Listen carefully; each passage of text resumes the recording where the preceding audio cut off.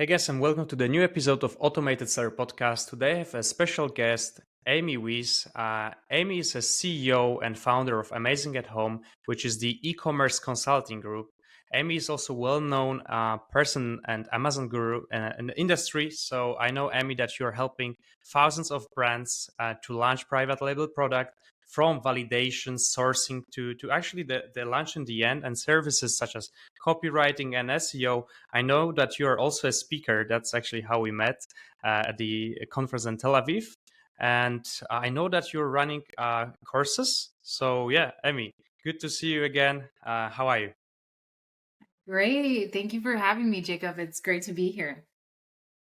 Great to have you here again. And yeah, Emmy, I would love to start maybe with the first question before we kind of jump into what you are doing right now. I would love to kind of understand a little bit what got you here. So if you could share with us a little bit of the journey with e-commerce, how did you start it? I know personally from when we met that you have a great history, and it wouldn't really, I mean, it's very surprising that you end up where you are right now with the e-commerce thing. So yeah, Emmy, if you could share with us, that would be amazing. Yeah, people always tell me that I should write a book. And I mean, I have written a book, but it's e-commerce marketing 101. It's not a memoir. Funnily enough, I actually had a conversation with ChatGPT this morning about writing a memoir. But somehow I don't feel worthy of that or important enough. Yeah, so I was in the military. My background was military, actually. I grew up super poor, was raised by a single mom. And I grew up in Wisconsin in the US here. And then when I was 17 years old, I moved away and to California and got a job working at Target there in Seaside, California. My very first job, I started working when I was like 7 years old. I had a paper route. When I was 9 years old, I babysat full time because I was really just trying to survive. We didn't have a lot of money, and so it was like, okay. So I always dreamt of bigger things, and I saw education as my way out. And so I was always like a straight A student and worked very hard in school. But I didn't really have that mentorship that would have allowed me to get a college scholarship. I didn't know that I could just apply and that, my SAT scores were high enough that I could have gotten a full ride scholarship. So I went into the workforce and I tried to work full time and go to college, and that was very hard. And I was working for this home healthcare agency, and they didn't care when I was doing accounting work for them. And if I had to stay late at school, they didn't care. If the books were due, the books were due, right? And I get that now as a business owner, but back then it Yeah. was very hard. And anyway, so I joined the Air Force, and I got to travel the world. I was in the Air Force for 18 years, and while I was in the Air Force, I was going to college. And that's where Wow. we bring e-commerce into it. I was going to college. The Air Force has college campuses on all of their bases around the world. And so I was going to University of Maryland, and I was buying textbooks. I'll never forget. I was buying textbooks online and trying to save some money because I still had to pay for my own textbooks. And I saw this little button on Amazon that said, "Sell yours here." And that was in 2007. And I started selling everything I could find on Amazon. I mean, whatever I had in my house. I didn't just sell my textbooks. I sold like my CDs. I Yeah. sold whatever I had. And back then it was all merchant fulfilled. And so anyway, I was in the military all that time. And then, just flipping products on Amazon and eBay. I had my own Etsy store. I was painting wine glasses. I'm a very artistic person, and was painting wine glasses and beer steins and selling those on Etsy. And then in 2017, I had an idea for a product and I invented a product. And that is what brought me, because that invention process was very hard and so many people wanted to scam me. I Oh yeah. let that fuel me into wanting to share my story and wanting to figure it out and wanting to help other people. And that is how we're here today. I never expected to become a guru or to have a marketing firm or have courses or host China trips or own a trade show in Mexico. I never expected any of that to happen. It just kind of like, I planned to start a brand and help some people along the way. And the universe had other plans. And here we are, Jacob.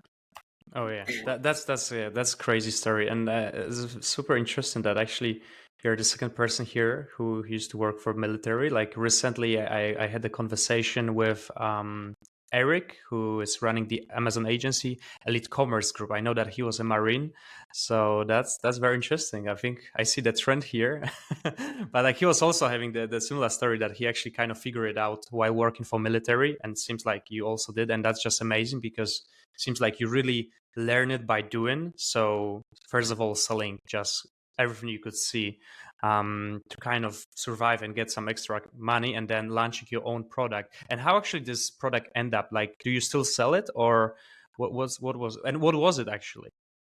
Yeah, so I invented a litter box cleaner for cats. I have 3 Oh cats, wow.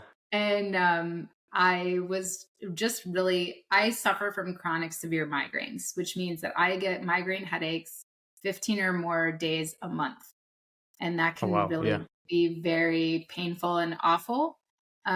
So for me, my triggers are lights, they're my senses, lights, smells, some foods, sounds like loud noises, stuff like that.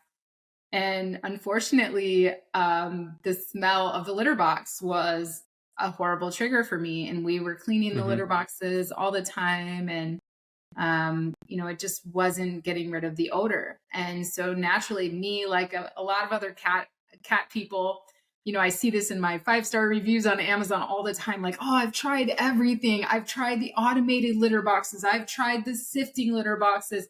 They don't work. And that's exactly what my Amazon listing says. They don't work Mm-hmm. because they don't, right?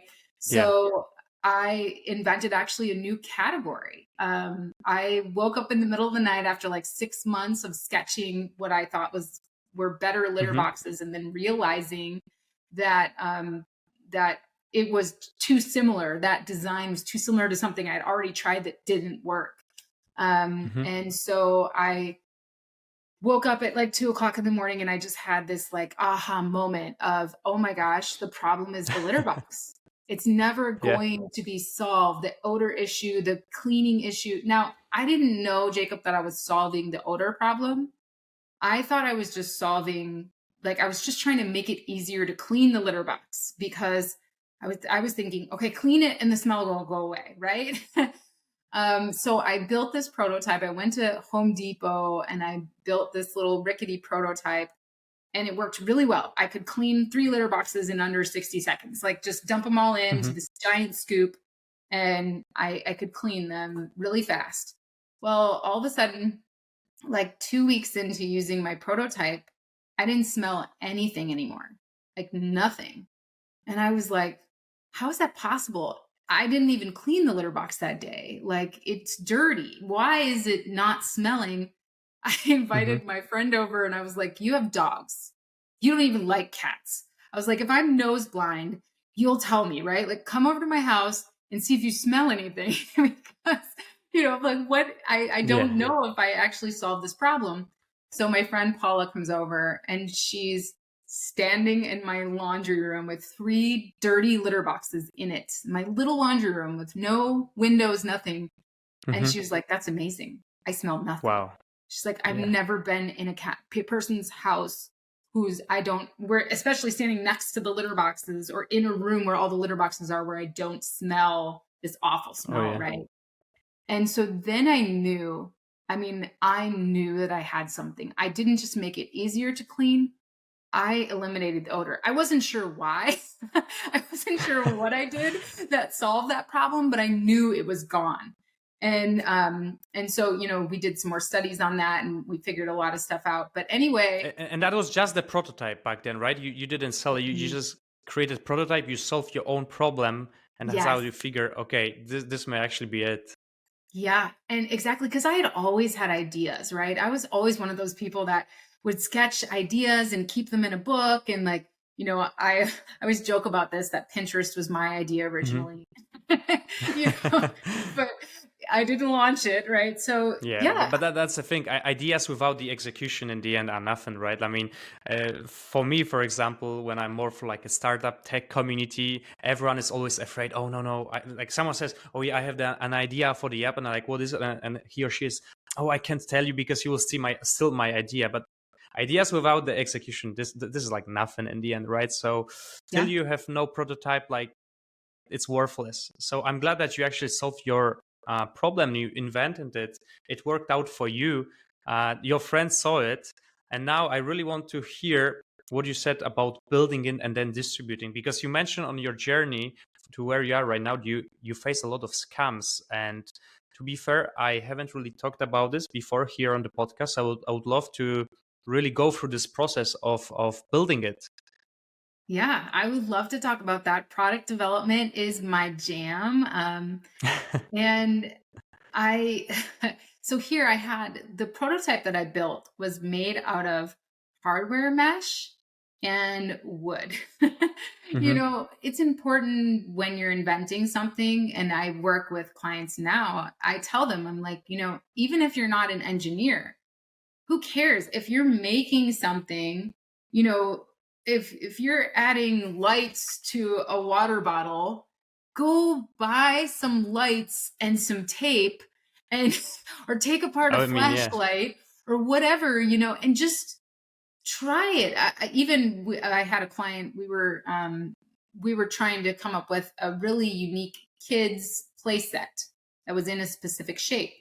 And she came over to my house, and we went out to like the Dollar Tree, which is like a dollar store, right? And we bought all this foam board, and we cut all the foam board into the shapes of the little characters. And then like, because it was kind of like a tree house, so we wanted like certain layers.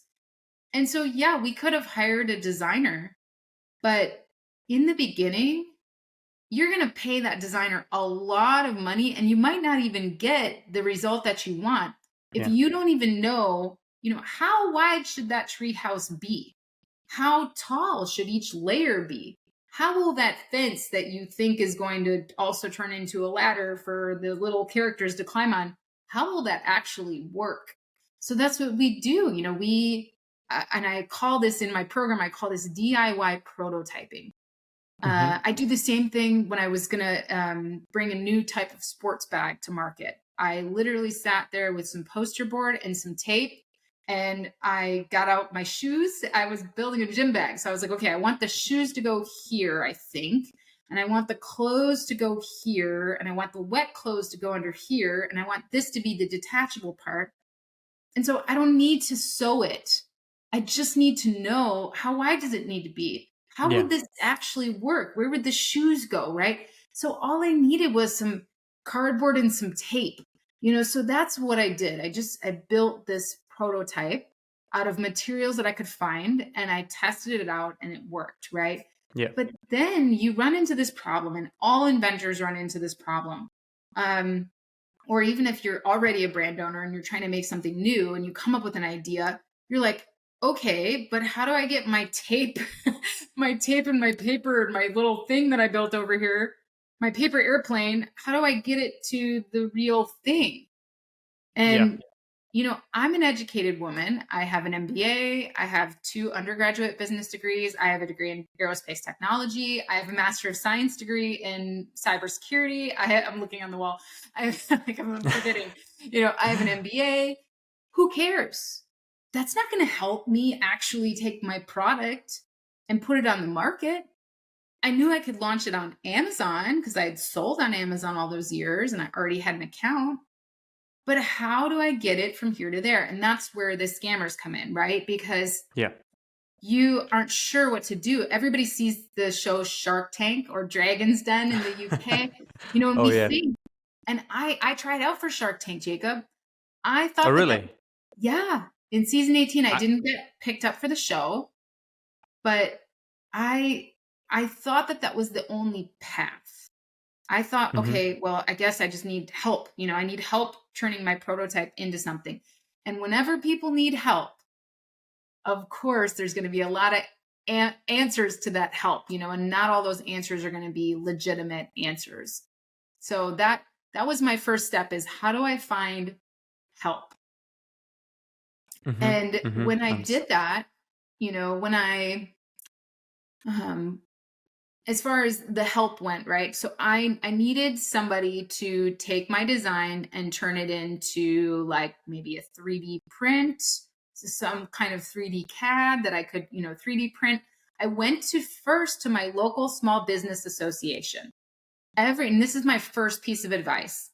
Every country around the world, including the US, has some kind of, you know, business organization, some kind of like helpful organization. In the US, it's the SBA, the Small Business Association. Your tax dollars already pay for their services. So you can meet with experienced mentors there. And trust me, I mentor at these places now. So entrepreneurs get help from people like me for free. I went to organizations like this and I took my ideas and I got advice on how do you start an LLC and what should my business plan look like and all of that. And I just started putting it together. I put together my business plan. I got free advice from them. I got connections with other entrepreneurs. And then I started reaching out to design firms.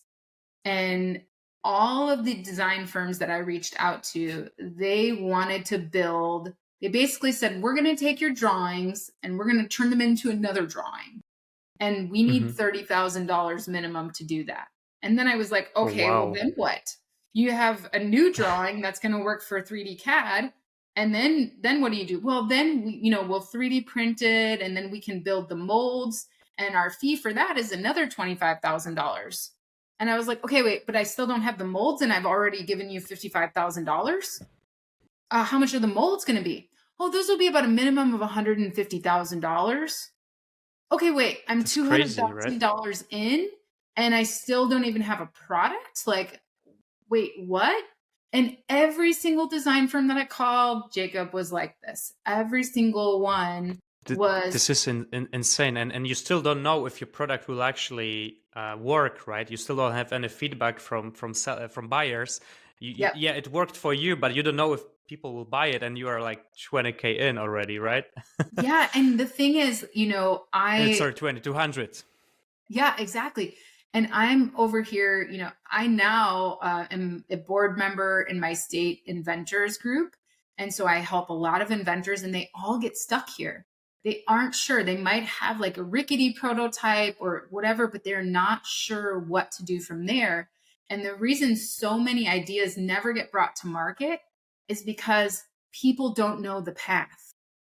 So Hmm. I got frustrated by that. And I was like, if you're going to scam me, somebody who's gone through a lot in the military, I'm not easily intimidated, I'm an educated woman. If you're going to scam me and take advantage of me, I'm going to show you.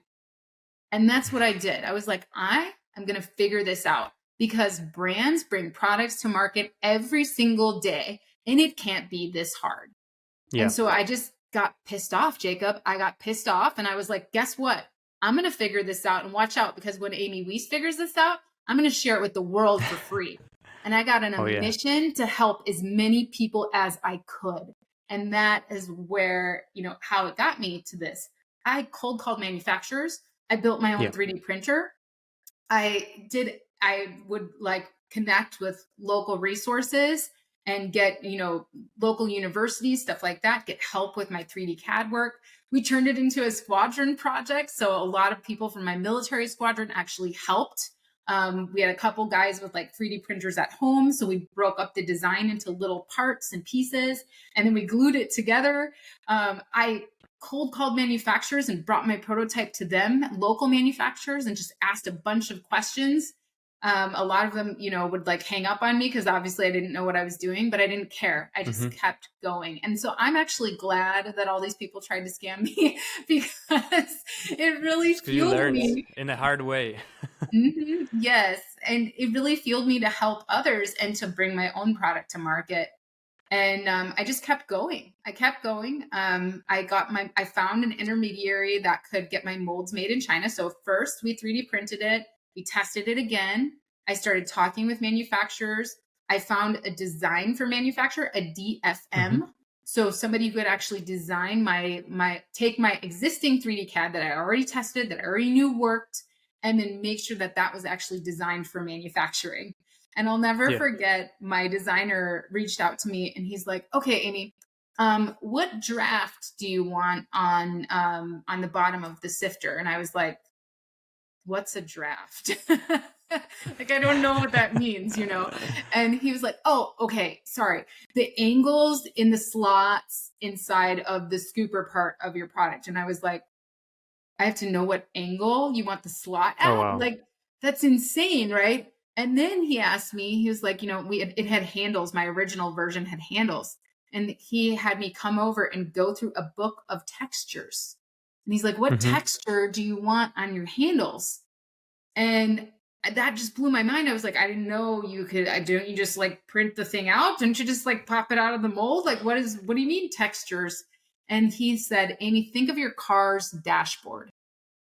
In your car, you have your handles in the car. You've got the top of the door. You've got the top of the dashboard. You have, the front of the stereo. He's like, every single one of those pieces of plastic in your car has a different texture on it. And all of that is really well thought out. And if you pick up any plastic product, so everybody's listening right now, I want you to pick up a product around you and look at the texture of it. What is it? Is it kind of matte? Is it glossy? Does it have, I'm looking at these Logitech speakers I have on my desk, and, around the speaker hole is like shiny.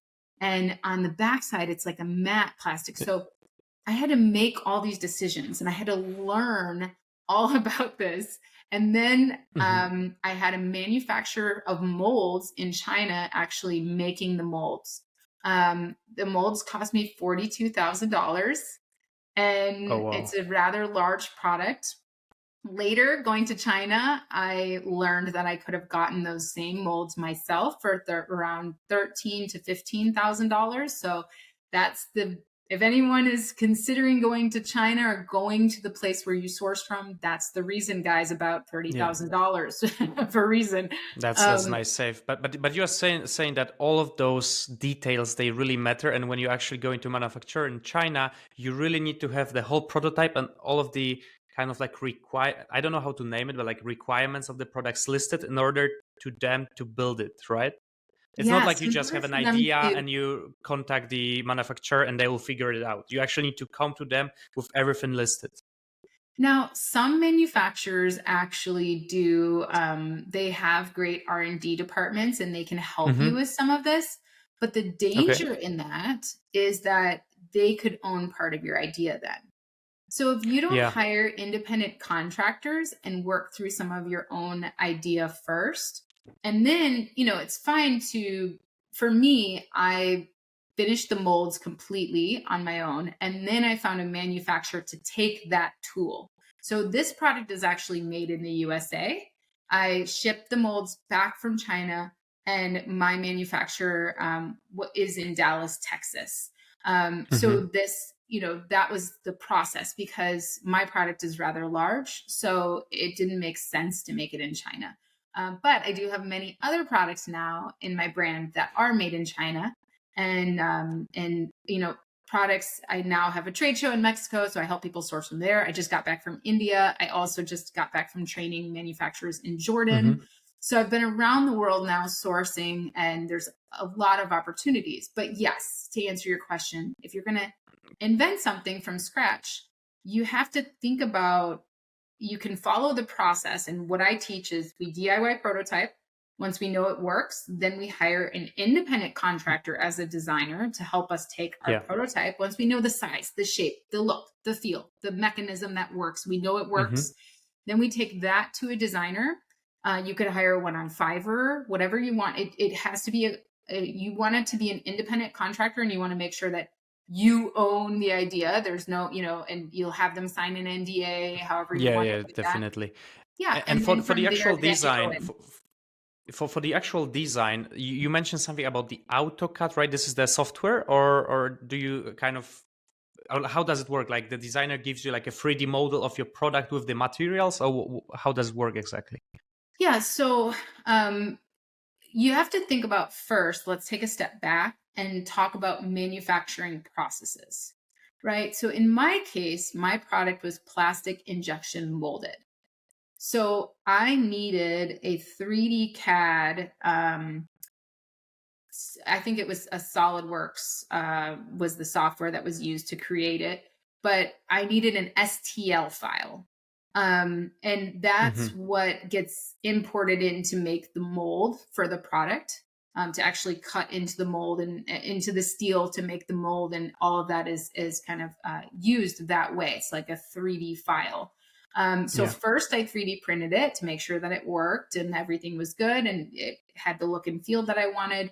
And then I used those files to send to the mold maker to get the molds made. If your manufacturer is also your mold maker, or they're outsourcing your mold making, those are the files that they will need. However, if you're creating a product like out of wood, or you're creating a product that's cut and sew, like you're making a sports bag, or something like that, those are completely different manufacturing processes. So my advice to you would be this is why you DIY prototype, so that you have an idea of, okay, this is the size, this is the shape, and this is the type of material that I want. You don't have to know the exact, for me, I needed to know the exact polypropylene. So mine is made out of polypropylene 5. So I was literally going to the store, pulling products off the shelf and looking at the little triangle underneath going, which polypropylene is this made out of, right? But that's what you'll need to know in the beginning. So you need to take your prototype, and from there, once you know that, you're like, okay, what are the different manufacturing processes I could use? I'm working with a client right now. She's making a box for a kitchen appliance. She's making a specialized storage container. And in the beginning, when she first started this process, we did the DIY prototyping and we looked at the size and shape that this particular box would need to be. And we thought about shipping prices, because shipping a solid plastic box would be very, very expensive. So we thought about all the different materials we could use, and we ended up not even using a plastic material. We ended up creating this out of more of a canvas material that would work in this type of refrigeration appliance, right?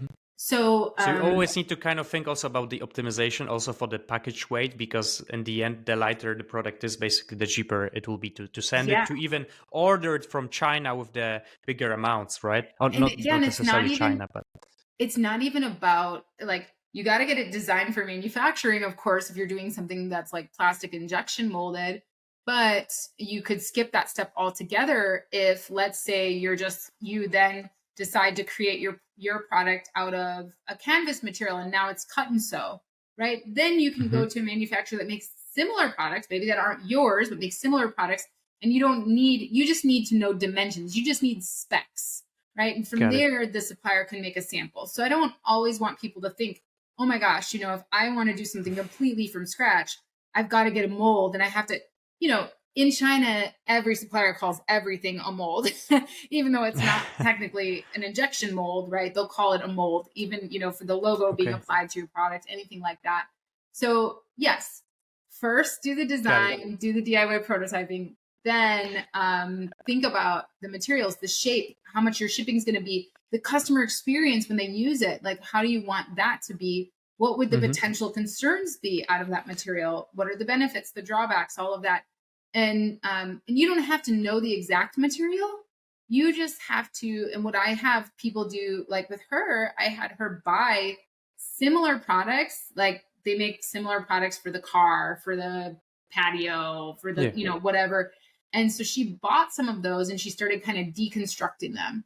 And I have another client that's making a travel bag, and that's what I had her do as well. It was like, buy every travel bag that has a feature that you like and start deconstructing it so that you can And then figure build out, it. Yeah. yeah, what size does yours need to be? Do you want zippers? Do you want flaps? Do you want straps? Like, what do you want? How do you want it to feel? And so, of course, on our next coaching call, she had this kind of, mashed together thing of all, and she's like, Amy, just ignore the way it looks. I I was love like, it. it's good. It's fine. Yeah. Unlike, because here's the mistake, Jacob. I've seen so many clients come to me when they're about to launch a product that they didn't think through all this stuff. They hired a designer. They didn't actually test if it would work, right? It looked good on paper. It looked good in the 3D CAD. They had the whole thing designed, and then they get the sample and they've spent what, $20,000, $30,000 by then on patents, everything else. They get it. Yeah, exactly. Here, I want to actually follow up because I've already 3 follow-up questions to what you're saying. But but actually, first thing, yeah, you just mentioned it. So patents, right? So at which point should you actually start doing it? Like, should you do it right away when you are considering inventing and building your own product, or should you maybe first build it, get it from China, start selling it, and then think about it? Like, in which point should you actually do it? Okay, so when it comes to patents, it is. I know that we can have a separate podcast just on this, but I just wanted to have it like as simple as possible. Yes, and I'm not a lawyer. This is not legal advice. When it comes to patents, it's important to first, you do your DIY prototyping, because you can't even write up a patent. I mean, my patent attorney, I drove him crazy because I started the patenting process way too early, like before I knew all of the aspects of my design. And then I would change something, and patents are made of claims. So you're claiming that something is this big or this wide or this distance from here or whatever. And so every time I would change something, I'd go back to my patent attorney and he's like, okay, can you just finish? Like, or we overdevelop things because inventors, we love, like, well, what if it could do this? Well, what if it could do this? Minimum viable product, people. Minimum viable product, right? Yeah. Like, get the first version of the thing to market, because otherwise you'll iterate on it all day long. And I did the same thing. Luckily, my designer shook me and was like, stop. Just get the first thing to market. And that was but in the end, what you say is like very important to do it first anyway, right? So it's actually you own it. So, and then the competitors won't copy that easily from you. Well, patents don't prevent copies. They only allow you to litigate against somebody who's infringing on you. So it's important. And originally you'll do so let's back up. So you want to make sure your prototype works. And then it's best if you validate your idea. So what you can do after you make sure your prototype works, you can go set up an appointment with a patent. I recommend a patent agent instead of a patent attorney. A patent agent is trained the same way a patent attorney is. They just can't litigate. Well, you don't need to litigate in the beginning. You just need a good patent written. So I work with patent agents for that. So I'll sit down with my patent agent and just have a conversation. Is this patentable? What's patentable about it? Can you do a patent search? Like all that kind of stuff. So that's the first conversation that I'll have. So I'll understand if it's even protectable. Because why you want to have that conversation before going to market is if it's not protectable, you might be able to make a few small changes to make it protectable. And that could be the difference between your brand totally skyrocketing and, so let's say 1 inch or something in the design makes a huge difference and now it's protectable. Well, that's huge. So you want to have those conversations in the beginning when you're still like fine, before you actually go through your design work to actually start manufacturing. So that's what I would do. That's when I would do that. And then from there, you can validate the product. So you can create mock-ups, you can do private surveys, you can now with AI, you can create visualizations of a product and get feedback in under an hour of which And product. that's exactly basically my next question was, because I have two more. So one is basically about testing the idea, right? So this is something that we'll be talking about, and I will also tell you about the next question that I will have. So maybe we can move the conversations towards it, right? So the first is testing, definitely, and the second is buying it from the manufacturers and negotiations with manufacturers, right? So how much should you buy it from them in order to sell it? And then, of course, before you do that, you should validate your idea, kind of like in a software development. Before you decide to build the product, you need to have feedback from potential clients. You need to know if people are actually going to buy it, because, of course, when you invent something, you're biased, and in your head it makes completely sense, but then in the end, when you face the real world, it's totally different and no one wants to buy it from you. So you started talking about the AI tools, and this is something that I really want to also talk about with you, since you're doing a lot of speeches right now around the world on AI tools in Amazon space. So yeah, Emmy, if you could actually talk a little bit more on this particular topic. So testing, validating, and prototyping it. Not prototyping, but like getting feedback from audience. Yeah, so it is very important that number one, you test the usability. So whether you have a really great sample from your supplier or you 3D printed, if it's a plastic injection molded product, you don't need to build the mold yet. You can 3D print it and test it out, make sure everything works well. But if you just need feedback before you even go through all of the samples and everything else, you can utilize AI visualization tools.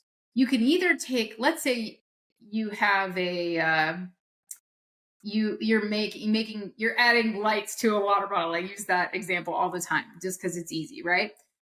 You're adding lights to a water bottle. Why would you want to do that? Well, because everybody takes their water bottle everywhere, and maybe at night when I'm walking back to my car, that would actually be really nice for me to have lights, right? Or I'm running with my water bottle in the morning. We would be great to have lights. So before, it would actually be pretty easy for me to take a stock image of a water bottle and to take a stock image of some lights, whatever, and hire somebody on Fiverr or whatever to Photoshop that up, right? Or now with AI, I could use a tool, generative AI visualization tool such as Midjourney or Adobe Firefly, and I could type in the prompt, water bottle with lights around the top, rim or something, and or light up water bottle, something like that. And so I get the concept. It doesn't have to be my design exactly, but if it's a different concept, you want to see, do people get it? And so you can get a mock-up of it that looks really real in a matter of seconds with generative AI. And then you can go onto a polling site or survey site like PickFu, or like Product Opinion, PickFu and Product Opinion, or Prolific. Those three are some of my favorites. And you can create a poll and ask 100 people. Now, the question that you ask is important. I want you to think about two important questions. The first one is you want to put your product up against some other ones. So maybe you have water bottle with lights. Maybe you have a water bottle with a handle, and maybe you have just a regular plain water bottle, right? And most of them, they kind of have the same design overall, like maybe they're all blue or something, or they're all stainless steel, right? Well, you want to ask the question, which one would you choose and why? And then the second most important question you can ask is, how much would you pay for it? Because you don't just want to know which one would you choose. You want to know how much would they pay for it, because you have to see, your second question was about manufacturing. If they're not willing to pay a lot for it, then it might not be a viable product for you to move forward with. It might not have profit in the end, right? Even if people want to buy it, but they don't want to like get it for the certain price which you could calculate profit on. I mean, if it's just more expensive to build it, then it just doesn't make sense in the end to launch it at all. You know how slime is so popular with kids, right? When my kids were younger, they were always playing with slime and making their own slime, and they were always stealing my containers to store their slime. And I thought, wow, Mm-hmm. it would be so cool to build a like little tower with little clear containers that they could store their slime. And maybe you have a light in there so that they could actually see what colors, because they put glitter in it and stuff. And I was like, Mm-hmm. wow, they'd be excited about their slime collection. I'd be excited because they stopped stealing my containers. So I thought this was great. I even looked on Amazon and saw the research volume for these keywords that were related. That was great. Like Mm-hmm. I looked on Google and saw the research volume. This is all part of the validation process, right? So I was like, man, this is great. The only thing I hadn't done yet was actually surveyed an audience. I even went to China and found great containers that I could use for this design. Mm-hmm. And so I brought all these back, and my final step before I could launch it was actually surveying the audience. So I had a party over at my house of my kids and my kids' friends and their moms, right? And one at a time, I brought in the kid and the mom and asked them. I had all these different containers and I had some slime on the table. And, I had the fun containers that I had just gotten from the manufacturer. And I was like, okay, which one would you choose for your slime? Like, just what do you want? You play around with it, right? And so the kids, I noticed they didn't care. They didn't care what the container was. They didn't really care. I had these cool little screw stackable containers. I mean, it looked like fun. Like they were really fun, to play with, but the kids didn't care about the containers. Mm-hmm. They just wanted the slime. So when I asked them which container would you choose, they just picked like the regular kitchen container. And then I asked the moms, I said, okay, so the idea is, that, this is the problem. Your kids always steal your slime, your containers for their slime and blah, blah, blah. Right. I was like, the idea is to have this really unique slime collection container that they could put all their stuff in. And I was like, so how much would you pay for that? And the mom said, maybe like $1. Okay. It didn't matter that there was search volume. It didn't matter that people were looking for it. They were not willing Yeah. to pay for what I needed. It just really shows that there's so much of different factors that in the end all combined together will tell you that, okay, this is a great product, this is a great idea, they will pay for it and so on. And then also like if you go a little bit and reverse engineer the thought process of the buyer. Sometimes, for example, they are special products that they are for children, but then who'll buy them? Parents, right? So you always need to kind of think differently that, okay, this is the product for children, but children will not buy it. Parents will buy it. So there's so many factors. In the end, it's just crazy for me to think about it. But that's great that you did this. And I can like even like just think about it, how many of the sellers are they? I mean, I watch those shows like the Shark Tank, right? And sometimes I was just thinking like, who are those idiots? Like how they can even think about this will work, right? Like I've seen so many of the very bad examples, and I was just really thinking like how they did they go there and even ask for it, right? So yeah, and it's such a simple thing to just ask audience, just ask simple people on the street, like, hey, would you buy it? Would you have it? How much would you pay And for the that? thing is, And Jacob, I so love many that. people have already spent so much money by the time they get to that Yeah. point that And they that's the just thing, feel it's they're just ego stuck. problem that they think in their head that this is the brilliant idea. And I've seen it actually on the show, like they just think it's a great idea, but then I'm thinking, no, it's stupid. So Yeah, I in agree. my course, I have a validation thing in my course, and I call it the Shark Tank test.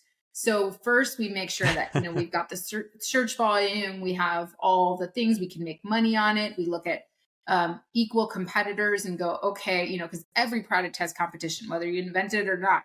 Even though I invented a litter box cleaner and there's no other of those, my competition is still litter boxes, scoops, and some of those things are 99 cents. So I had to make sure that I looked at prices across the board, how much would people pay for it, all of that. But it's what I do is I first make sure that we have all the data points right. But then we actually go through the Shark Tank test. You have to answer the question, why would a customer buy yours and not your competition's? And are Yeah. you differentiating in a way that matters to the customer? Right? So for me, it didn't matter that the slime was a cool container. The parents didn't care and the kids didn't care. My Yeah. idea yeah, of course they want to keep their slime collection, but I wasn't differentiating in a way that mattered to them. And that's what people find all the time. I see this all the time with my clients. Like, people will launch like a new toiletry bag, and the toiletry bag is something you buy like every 10, 15 years, And so it's like, well, mine is premium leather, Yeah. and it's got a better zipper than any of the other toiletry bags.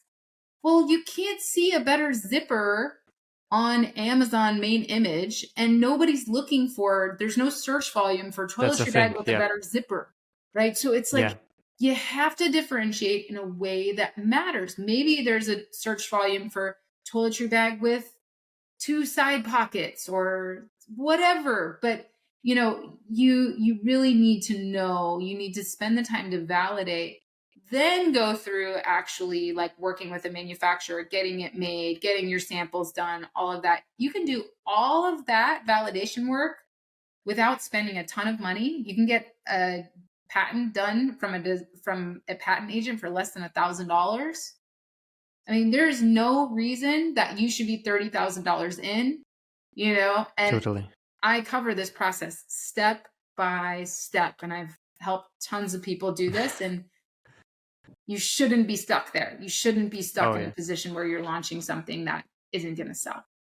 Totally. So, Amy, let's assume that, let's take the most optimistic case that, yes, you did all of the homework, you answered all of the Shark Tank questions, you checked the data, everything is right. You have the profit if you really build it properly. So now you have the patent, you have the prototype, everything, you have actually the design, you go to the manufacturer, you found a manufacturer, and now you are actually going to order the container of your new product. What's your experience with the prices? Because I'll just give you my point. We talked with many of the sellers, and actually they told us about some tricks. Like, we are kind of thinking about launching one product, and they told us, for example, the tricks that if you are actually negotiating the prices and amounts with the manufacturer, you can use some tricks like, hey, first, I need like just 5,000 of the units, but then I'll order like 50K of the units, but I'm just testing it right now. Like, those kind of moves, right? Because obviously China wants to, not China, but like every manufacturer in the world, they want to sell you as much as possible of those things. So what kind of maybe tactics or of like tips would you give a new seller who is just ordering and he or she is in the end of the process? Okay. Well, first of all, we could also spend a whole hour on this, and totally. You can come with me on one of my sourcing trips if you guys want to learn all of this, and I cover it in all my courses. But anyway, first things first, you never want to source from a supplier by giving them your design and asking them how much. You don't even know if they're a good partner. You don't even know if they're a factory or a trading company, and you can't even have a contract with them. Wherever you're sourcing from, you need to understand the laws of that country or hire a lawyer in that country to help you. In China, you need to be very careful because there's a lot of innovation in China, and there's also a ton of people who have the ability to take your idea, right? In the US, it's hard, it's harder because it's not a manufacturing capital, right? But in China, it's very easy to get something manufactured. It's very easy for somebody to take your idea, including a supplier, to sell against you. So I always teach people to source what I call a decoy. So you need to first vet your supplier. So if I'm going to add lights to my water bottle, again, I'm going to find a supplier that already makes a water bottle with an electronic component. Right? Because now I've DIY prototyped. I know what all my parts are. I kind of know what my components are. I know what my sizing is, all that. So I'm going to first find manufacturers of water bottles with electronic components. And I'm going to source something they already make. I'm going to have a conversation about something they already make that's similar to my product. Why would just to check it out, right? If they are building it properly. Well, not only that, but you want to know, would they even work with you on that product? Right? Okay. So you start talking to them about that stock product that they already make, and you go, okay, well, how can I change this? Where are you currently exporting this to? How long have you been in business? Can you show me around your factory? Blah, blah, blah, right? And then, Mm-hmm. oh, by the way, tell me more about this product. What could I change? If they start freaking out when you say, well, I would like to change, could I change the top? Could I change the bottom? Could we change the type of, the button that's right here? Could we change that over here? If they start freaking out about that, that's a red flag. They're not going to be a good partner to develop a product with you, right? Oh And yeah. then, so you ask all those questions, and then you go, how much you could sell that product for as is, right? You can get the data on that. And so you also need to check, are they good communicators? Are they good at design? Are they good at manufacturing design, ODM, that kind of thing, OEM?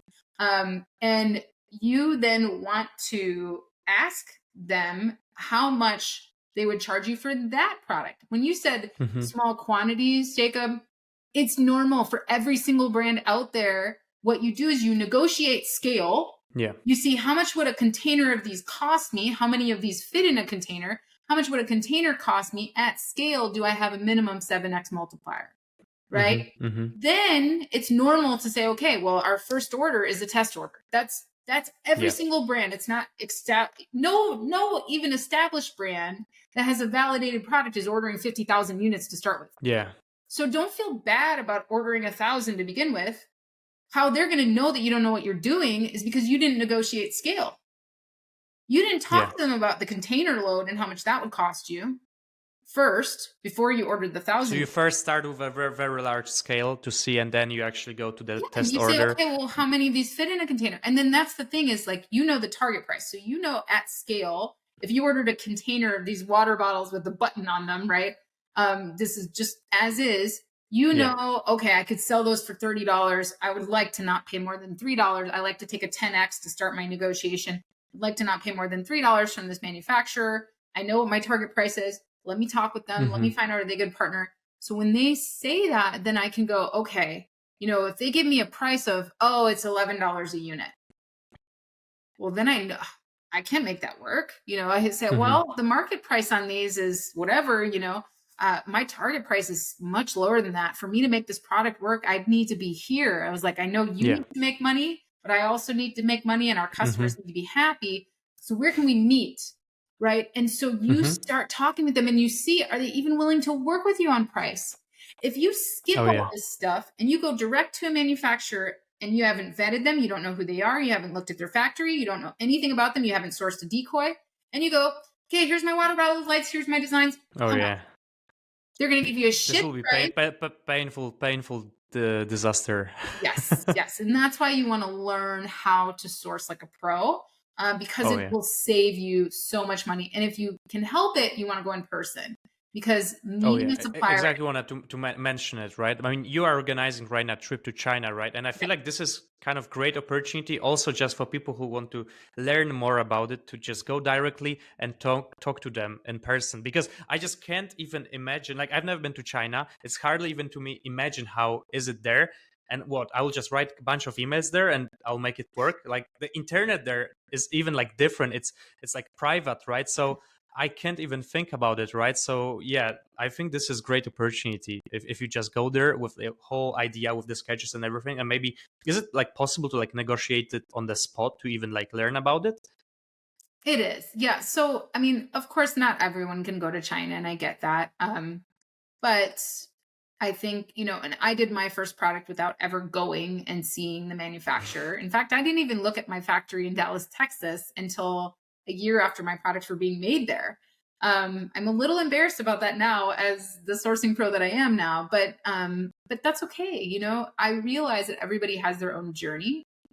So I can tell you that when you do start sourcing in person, you can still cross your T's and dot your I's remotely. You can still have video calls with suppliers. You can still build a relationship remotely. You can still, follow every step in the plan to make sure that they sign an N&N agreement before you release any designs, that you've vetted them, that you've done a factory audit, that you've checked their business license. You've done all the things to make sure that they're a good partner. You've developed the relationship, all that before you let them make a sample for you, right?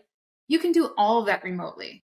But when you go in person, it just changes things, because in any country that I've been to, including China, even though China's really good with contract manufacturing and remote sourcing, the in-person relationship just changes everything. So, you know, Got it. we've had people come with us to China that had, they've been ordering from that supplier for years remotely, and they went and visited the factory and they saved $90,000 on their next order. Like Hmm. Yeah. it changes things. And there's something about going to factories and actually seeing how things are made. Things click in your brain and you're like, oh, I'm going to ask about that next time. Oh, I'm going to look for that. You don't even realize what you don't know. So I always tell people, even if you're coming with me to Mexico on a sourcing trip and we're walking through a factory, after that time of you walking through a factory with me and I'm telling you what to be looking at and what you should be focused on and, all of that, once you've done that, then it doesn't matter where you source from. Everything will change for you. So going in Hmm. person one time will change everything for you sourcing from anywhere. Oh yeah. That's great. That's great feedback actually also and tips here. So again, I really feel like that was almost 1 hour of the consultation that you gave me, and I learned so much and I can only say thank you, Emmy. That was really that was actually the longest episode I ever done, but at the same time it was full of value. So I know that everyone watching it got a lot, really, especially a beginner kind of in e-commerce as I am. It changed everything for me because I literally planned to text the factories and ask them, hey, okay, this is kind of the product that I have, and I wanted to buy the test order, and this is completely wrong. So really, it opened my eyes, and I know that everyone who is watching and really is thinking about seriously inventing and sourcing the first product, I think that all of your resources that are out there are great. And I know that you also have those courses and private coaching. So Emmy, where people can find you and how people can reach out to you? Yeah, so all of this stuff is covered in my courses step by step. And you can follow me on YouTube, TikTok, Instagram, LinkedIn, all the things. My alias, my name on all these platforms is Amazing at Home. So, and my website, if you'd like to reach out, is amazingathome.com. You can explore the courses. You can access my entire course library for only $99. It's an insane amount of knowledge. Oh It's yeah. an advanced level, 60-hour graduate level course, step-by-step concept to launch. And I also have marketing courses, how to build your brand off of Amazon. I have retail courses, how to sell to brick and mortar retailers. So you name it, I've got you covered there. And we do tons of events and Awesome. stuff there as well. Awesome. I'll make sure to include all of the links in the description as well. This will be live on YouTube. This will be live on Spotify and other streaming platforms. Like the podcast streaming platforms. So, Emmy, it was amazing. Thank you a lot. And yeah, Thank you. bye-bye.